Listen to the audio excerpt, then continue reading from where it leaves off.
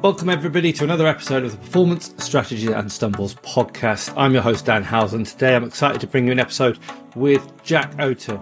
I'll let Jack introduce himself and the role that he's currently doing now, but please look at the show notes to see a little bit more about Jack's career history. Before we move to the episode, a little reminder that we've got a competition running still to win over £600 worth of mentorship support from myself through Collaborate Sports in conjunction with Team Builder. Again, links in the show notes to find out more. But without further ado, let's head to this exciting episode with Jack Oaten, where we're going to be discussing the strategy around physical preparation for NFL athletes with a combine in mind. Jack, thank you so much for coming on the pod. No worries. Thanks very much for having me. It's been a long time since we've managed to sit down together one-on-one and have a chat, so it's long overdue. 100%. I'm looking forward to listening into you today. So for those who tuned in today, you can read about Jack's career in the bio a little bit deeper, and but we are going to detail a little bit about what Jack is doing now and the purpose of his role. So Jack, just over to you. What is it you're doing currently, who with, and what's the main role purpose? So I'm a graduate strength and conditioning coach with Loughborough University, but more specifically, I'm a strength and conditioning coach working with the NFL Academy program. Have been since August of 2022 when the program moved up from North London to Loughborough, and working within quite a small IDT. So it's myself within an S&C realm, my boss who's the head of performance / S&C, sports rehabilitator, a part-time nutritionist, and that's mostly the sort of the core full-time group. And then we have a smothering of placement students who do great work within the strength and conditioning field as well as performance analysis. Our global goal as a performance support team is to improve the athletic development of some of the world's best American football players outside the US, aged 16 to 19. More globally, the goal of our program and organization is trying to create a pathway for these young men to at the end of it, hopefully make it as an NFL player, essentially a professional sportsman. So specifically trying to get them into Division 1. We know that 98% of all NFL draftees are drafted from Division 1 colleges. So that's our big target, in terms of our feeding group. But any sort of division college or division level college football is a goal for us. And more specifically with my role as a strength and conditioning coach, I'm trying to create a toolbox of movement skills, both within and outside of the gym and on the field as well. And, develop, specific physical qualities relative to their position. And ultimately, I'm trying to make them as robust as I possibly can, ultimately because some of these guys have not played the sport very much before at all. So what I'm trying to do is maximize the time they can spend on the field developing as an American football player, therefore increasing the chances of getting recruited. So the way that we do that is try and keep them as healthy as we can. So nice. Short summary. And so we're going to dig into a very specific performance strategy, which will be a little bit left field to what people might think for somebody working in team sport. I know you just said off air you've got 65 players across your squad or roster. Yeah. And with that, you'll be preparing them technically and tactically, but we're going to dig into the specific approaches you're taking at the moment. And the combine plays heavily into that, as far as I understand it. So we're going to dig into that today. Do you want to just detail a little bit about what that is at the coalface? And then we'll start getting into the details. Of course. Yeah. So a huge drive of recruitment from particularly high school level football, which is what our guys are currently at, to collegiate level football is the use of a combine. The combine itself comprises of different tests of maximum strength, of speed, of power, jumping ability, change of direction ability, all of that. So essentially, we need to focus a lot of our time and energy and invest a lot of our resources into optimally preparing them for this combine opportunity that they get once a year, because ultimately, alongside the film they'll collect through the games we play, this is going to be one of the biggest drivers and one of the biggest influences of their future. What are you doing as an S&C coach then to optimize this opportunity with the combine in mind? What approaches are you taking? Is it that you're a 50-50 split or in terms of technical, tactical and combine prep in your program design? Or does it sit as a big priority, or does it sit secondary and accessory to playing football? Yeah, good question.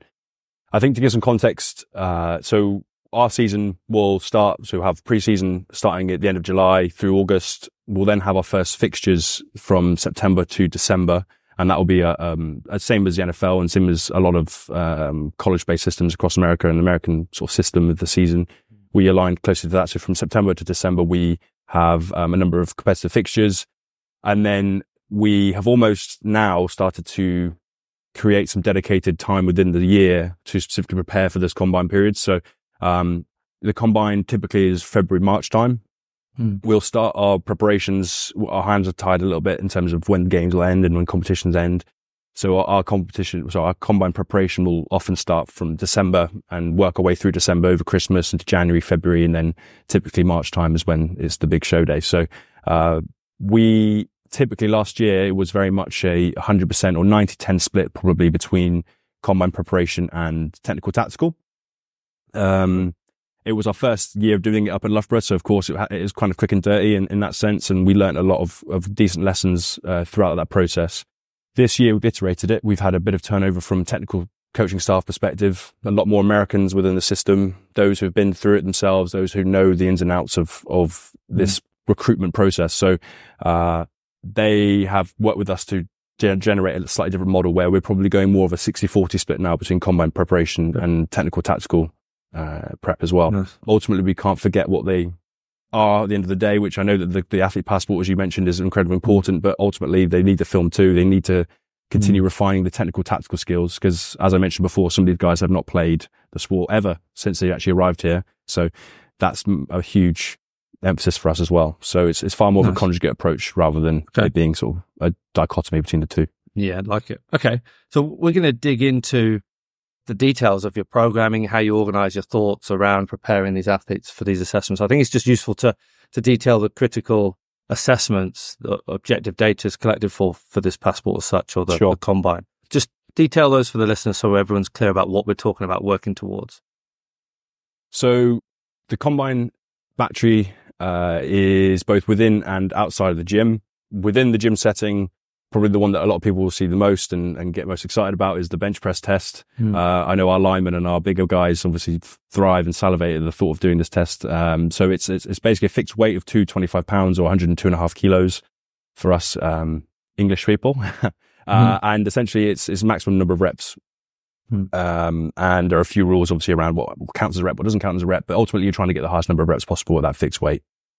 We'll then, within the same gym setting, we'll do the vertical jumps. We use something called a Vertec, which guys and girls will have seen as well in terms of the tool bit of equipment with all the sort of mini plastic spikes sticking out, which you have to then try and hit. And essentially your vertical jump is measured through using that device. And then when we head outside, again, another one which people get most excited about and a lot of money is made or lost on is in the NFL combine, that is the 40-yard dash.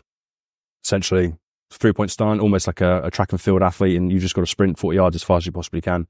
And then we get into some more jumping tasks. So you have the broad jump. So we have the vertical jump indoors. Outdoors, you have the broad jump. We then have something called the 5-10-5, which is a change of direction test, incorporating both 90 and 180-degree turns. And then you have the L cone, which is more 90-degree based in terms of change of direction as well. Cool. And then just thinking about those assessments, that's kind of your endpoint. If we're looking at this phrase of reverse engineering the problem that we're trying to solve, it's not necessarily sport and decision making in any way, shape or form. The cognitive side of it's probably limited, but very physically dominated. So are you searching for certain thresholds of KPIs, certain numbers? Is that where your mind starts with understanding how I'm going to program?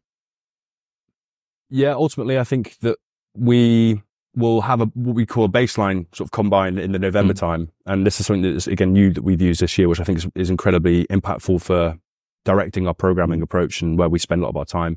So we have a baseline combine we'll do in November, which we'll do all these tests with the guys on field and in gym. That'll give us a bit of a benchmark about where these guys are, where specific guys might need to work a little bit more on in terms of their athlete passport, as you say, or it basically gives us that direction of where they are now.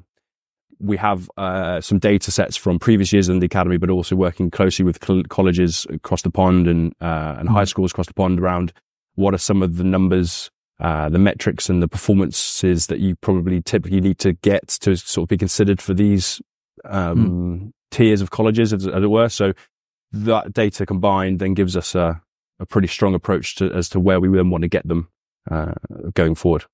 Nice. And so then you know where you've got to get them towards in terms of like KPIs, what would be good numbers, and maybe we'll dig into that a little bit later. But in terms of your broader scope of planning, what's your personal approach to that? What are the principles you're adhering to that help you organize the way you're training to work towards these goals? So I'll probably start globally, a bit more macro based. So one interesting thing that I found going into a role like this, where there's a sudden sort of flick that switch and you're going from becoming a traditional team sport athlete who plays an invasion sport of American football to then it's being a very much an individualized or an individual based assessment of that athlete passport. So you're almost having to think or consider it to being a multi-event, multi-competition, week on week, traditional rugby, traditional soccer, geez, you can tell I'm in American football, eh? So soccer-based programming styles, but we've actually then almost have to treat these guys as multi-eventers that you wouldn't get in athletics, like heptathletes, for example, because they're now being assessed in these very divergent tests, which they then have a chunk of time to prepare for. So we've actually tended to use a little bit more of like a single competition type approach. So your traditional accumulation, intensification, realization sort of blocks of training. We typically combine Verkhoshansky's conjugate approach within that. So you have blocks of training, but we're training all qualities at once. It's just depending on how high or low those dials are turned, almost like a dimmer switch. And is that an individual respect, as in who needs to develop what more, or is it quite global at the minute? 65 players. Yeah, a lot of people program, and I don't think there's any shame in the fact that you've got to probably duplicate some programs. Yeah, exactly that. So in an ideal world, we'd love to get to a point, and I think we will probably in the next couple of years with some recruitment and some more iteration of our systems, of trying to be as individualized as we can. But ultimately, like you said, 65 between 2 full-time and a couple placement students as well, assisting with our sort of program delivery. We have to be generally quite global. So those phases of training typically be the same across a lot of people. Yeah. Okay. So let's get into this. It is a block approach, right? You've talked very nicely about the fact that it's accumulation, intensification, realization. That's the approach you're using. So let's just get into the detail. What does that look like from intensity, volume perspective, and how you're managing training weeks for both? Let's focus on the gym to start with, and then we'll move to the outdoor work a little bit later. Perfect. Yeah, my favorite. So again, iterating from last year, we've tended to thread in some themes of combine development earlier than December. So almost from November onwards, we're probably starting to get into some strength accumulation type blocks. And by that, I mean, we're accumulating, it's literally that we're accumulating volume or volume load, across that block of training, lasting between 4 and 6 weeks. For us, it's probably that 4 to 5 week mark. Ideally, what we're trying to target within an accumulation block, as particularly a strength accumulation block, is morphological changes in key sites. So for us, around hip extensors, knee extensors are a big one. Through some in-house research we've done, but also some collaboration that we've had with other practitioners doing some great work, we've probably come to the conclusion that the acceleration capability is the discriminating factor in a lot of the combine tests on field in particular. So we know obviously how important acceleration is to the 40-yard dash, but also to some of these shorter distance acceleration type tests. So the Elcon, the 5-10-5, your ability to accelerate out that hole, the ability to project and cover lots of distance in those short distances, is a real big discriminator that we've seen both in data but also anecdotally. So a lot of the program that we have will be driven around those key sites. And just to dig into that a little bit, just for clarity for listeners, is you've identified that if you can impact acceleration capabilities, you're making a safe assumption that there'll be some decent carryover into the other assessments. And so in the gym, there's a big focus on the extension elements of hip and knee, and that's informing your program design, exercise selection. Of course, yeah, exactly that. Yeah, nice. I like that. Okay, cool. And then in terms of what that would look like in terms of how you accumulate, is that rep volume or is it load volume across the same rep scheme? That'd be really cool to hear. So personally, and this is something that I've learned from, weirdly enough, I think I actually remember having a conversation way back when at Tigers Days with Matt Parr, who I know you know very well. Yeah. But I also the rest of the SSC coaches that I worked with at Tigers early in my career, put me onto this and influenced me quite a lot on this sort of train of thought, is that I try to build volume through sets as opposed to reps per set. And the main reason being is that we all know that mechanical tension is probably the king sort of mechanism of trying to drive muscle protein synthesis and therefore changes in fiber size and global muscle volume, essentially. So if I were to have 2 options of 3 sets of 10 or 5 sets of 6, both the same volume, I'd always try and if I can, if the budget allows, to that 5 sets of 6, for example. Yeah. And the reason being is that the load lifted per set, as we know, would be a lot higher from 6 reps compared to 10. Ultimately, the volume's the same, but actually the total amount of mechanical tension I would have accrued in that will be so much higher than, say, a traditional 3x10 configuration. And probably fiber type recruitment. Exactly That's that. specific to the task of your improving your hip extension capabilities relating to acceleration. So it's really cool. Yeah. Nice. But yeah, so in the early weeks of that accumulation, we're probably trying to, within these these target sites, which is, like I said, hip and knee extensors, we're looking for sort of 15 sets a week, and we're trying to build up to 20, 25 sets weekly for those main muscle groups. Probably building from around 70 to 85% 1RM, and looking to use lots of different tactics, I guess, in terms of trying to accumulate volume or accumulate stress within those tissues, such as your supersets, drop sets. We're trying to almost across the week as well get an exposure to the different mechanisms. We know that there was obviously metabolic stress, eccentric muscle damage, so ways in which we can try and elicit those as well. But the only other thing to mention about the accumulation phases that we have is, because the volume is high, traditionally we try and use that as a technical sort of emphasis within that block. So there's more scope for technical development and the key lifts that these guys are trying to learn. So a big one for us is Olympic lifting. We know how much the collegiate system or American sports systems in general love Olympic lifting, and these guys will be needing to go into those environments, having to be able to clean quite competently and quite heavily at that. So it's reverse engineering the demands of what we're trying to send them into and prepare them for that as optimally as we can. Interestingly, then, it's a technical focus, not necessarily a stimulus, right? It's a learning opportunity for them. So does that come at the start of your program or at the end of the program? How does it within that accumulation block, when your main focus is about, like you say, mechanical tension, and that probably is not going to give you bang for buck for every set and rep. So does it feature at the beginning because they're fresh, or do you put it in as an opportunity, as like a top up? Yeah. Traditionally, we have put it in at the beginning when they're fresh, particularly early on. And as I've said before, we are in this sort of traditional block approach, but there's a conjugate sort of focus within these sessions itself. So we won't use that lift, and purposely won't see that lift as a way of accumulating mechanical tension or metabolic stress or eccentric muscle damage. That's purely, like I said, it's more of a motor learning based approach. So everything from sets and reps, but also my approach to it, my energy, the cueing that I provide, the communication of athletes, that are all change. And it changes throughout that session as well. But I do see a lot of merit in terms of moving it perhaps to the end, especially as a top up, but also being able to execute skills well under fatigue, as we know is an important thing that athletes need to master as well. So that definitely has some merit to it. Nice. Let's move then to this intensification realization for the next couple of minutes before we shift to the on-field comparison, just to wrap up. But your intensification and realization, and what do you move towards in terms of your principles? You've referenced volume intensity, which is really useful for the listeners, reps and sets. So yeah, using that model again, how do you program for intensification and realization? So for intensification, as we know then, that if I try and give an analogy of building a car, we've built the chassis, we've put the four wheels on, we've got a good looking car. Now we have the engine, and we're trying to maximize the output and the ceiling that engine can produce. So I guess max force and peak force qualities become the big driver now for us. So ultimately you're going to have an ascending level of intensity through that intensification block, and traditionally a lowering volume. We'd probably be, from an intensity, I'm going to touch back on some of the similar principles, but from an intensity perspective, we'll probably now start to teeter around 85% and above 1RM. As we said, to try and maximize recruitment of those high threshold motor units and all the neurological based adaptations that we know.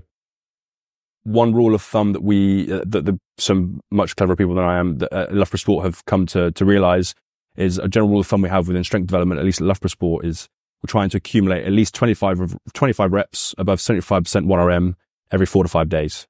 It's generally sort of a general rule of thumb when looking to develop peak force qualities. But and as every program does at Loughborough, we sort of take that global rule of thumb and then we manipulate it and remix it to suit our environment. So for me, I'm preferably trying to get above 85% if I can.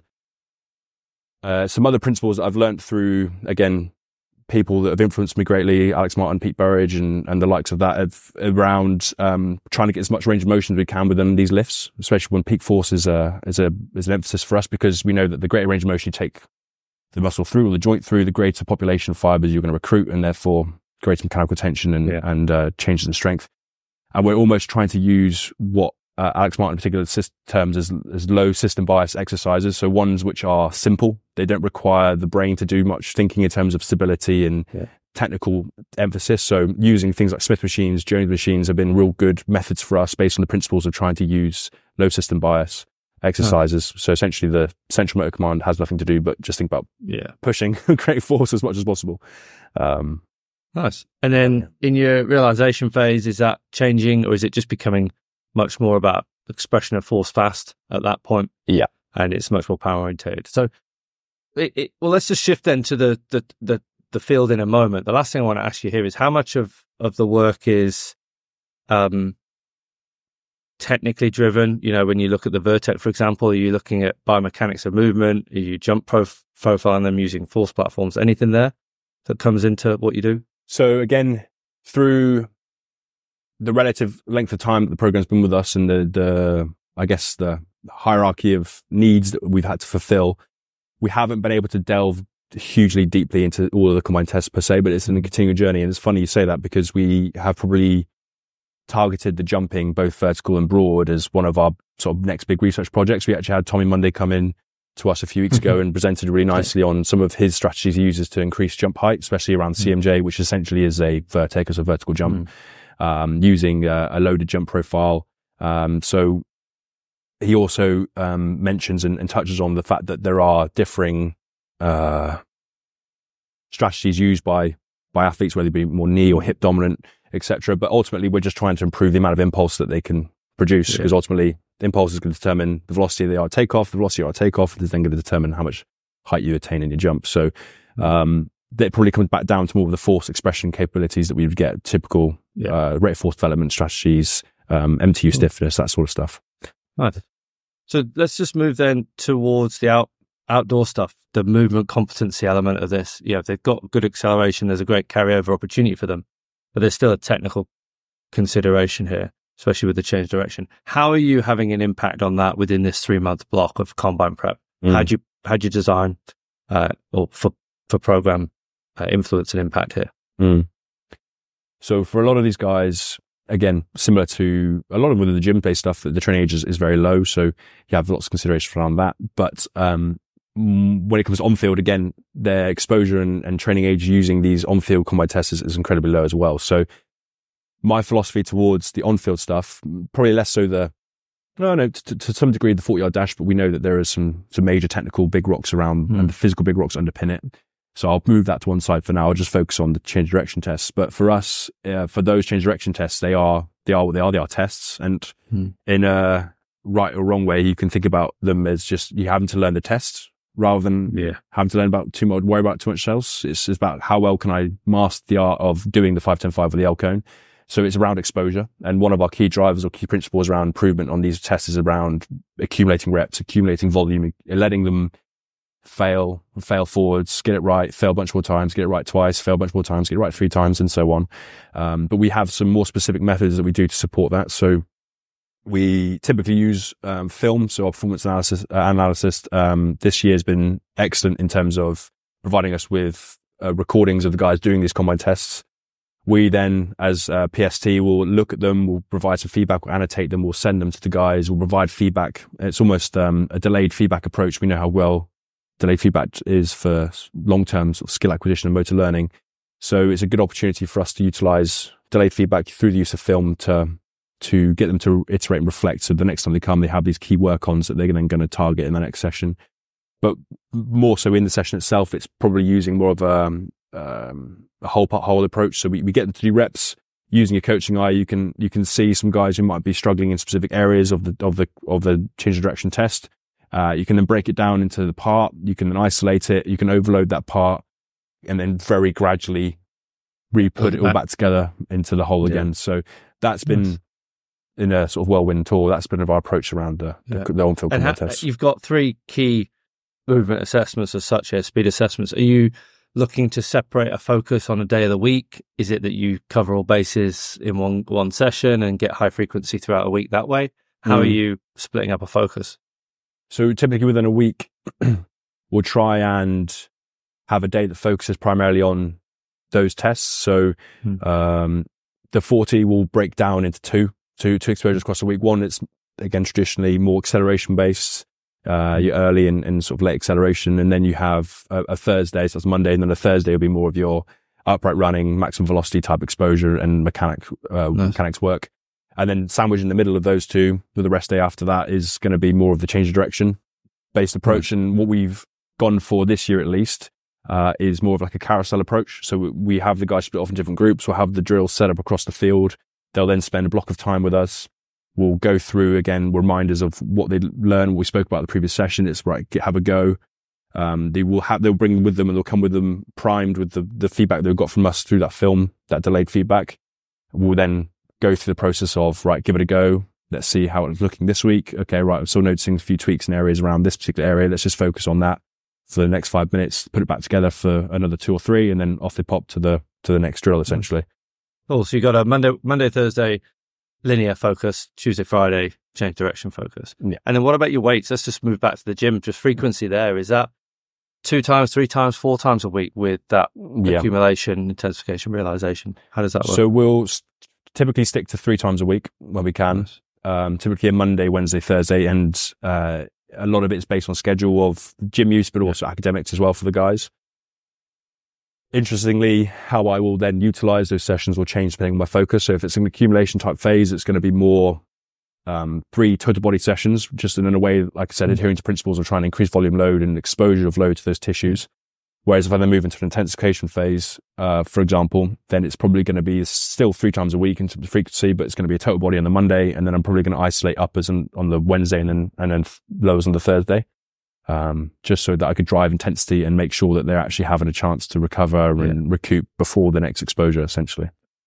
Nice. Awesome. Well, look, we're coming to an end here. This is the point of the performance strategy segment of this podcast is to be really defined. But I mean, we can still talk about one sole topic like this for hours at hand. But I have asked you to think about letting the listeners know some key advice or key principles that you've learned from this experience. In terms of, okay, I've got a certain thing that I need to prepare for. I know that these things are the main thing I need to focus on physically. And so what can you share with the listeners there in terms of a bit of advice for a few key principles in this area? I think the first principle, reflecting on this year's preparation, but also last year's, is clarity. It's something that's probably spoken about a lot, but probably isn't provided a whole lot. It's one of those things that just is a word that doesn't mean a ton in a lot of places, but I think something that we do really well is providing clarity, not just amongst us as a performance support team around what our roles and responsibilities are, but also providing clarity to the players and the technical coaches. And that is as simple as sitting them down before the combine preparation starts, laying out the plan, giving them clarity on what the phases of training, like accumulation, intensification in the gym will look like and why. And I think touching nicely on one of your key principles, I know you like to share with a lot of people, is around anchoring it into their why. I think that's something that I've probably picked up from you in particular, is around how can I make sure that what I'm providing them isn't just, right, we're doing this program, thanks, see you next week, become ready to give it every all. It's more like this is the program, this is the reason why we're doing it, but more specifically, this is the reason why it's important for you that we're doing it. Cool. And I've almost sort of tried to feed into a bit of more of a selfish side with that, in terms of, this is how it's going to help you specifically with your combine. It's going to help you getting recruited. It's going to help you get to your next step. So that's one. And I guess another one for me would be closing the loop. I think it's another one that I think isn't done a whole lot, but we again try our best, and we do a really good job at that, is trying to maintain athlete buy-in. It's closing the loop. If we collect data on them, we feed it back to them, whether that be in a competition style leaderboard. I think a huge one for me as well is closing the loop in terms of the progress reports that they have. It can be quite a monotonous time for them. It's a long stretch of 3 months of the same stuff week in, week out. Exactly. So how can we window dress it for them, and essentially keep showing them the progress, keep showing them how they're improving. But it also relates to staff as well. We need to close a loop on if there are guys picking up niggles, or guys show something in the data, or they report something, then we need to close the loop very quickly so that we can get together and design an intervention. Awesome. Well, thank you on behalf of everyone listening for what you've shared here. We're going to hear from you again next week, so I'm really excited for that. But for today's episode and what you've shared there, I want to thank you so much for your time today, buddy. And look forward to chatting on this next section. Thanks, mate. Thanks there to Jack again for sharing quite openly about the preparation for his NFL Academy athletes, some really unique considerations that I hope have helped you think a little bit about your program design and how you might go about things if you have a similar strategy to consider. Again, a little nudge to remind you that competition runs for another few days, and you can visit my website www.collaboratesports.com and look for the competition tab to enter. And I look forward to bringing Jack back to you next week for his episode regarding his stumbles and mistakes throughout his career.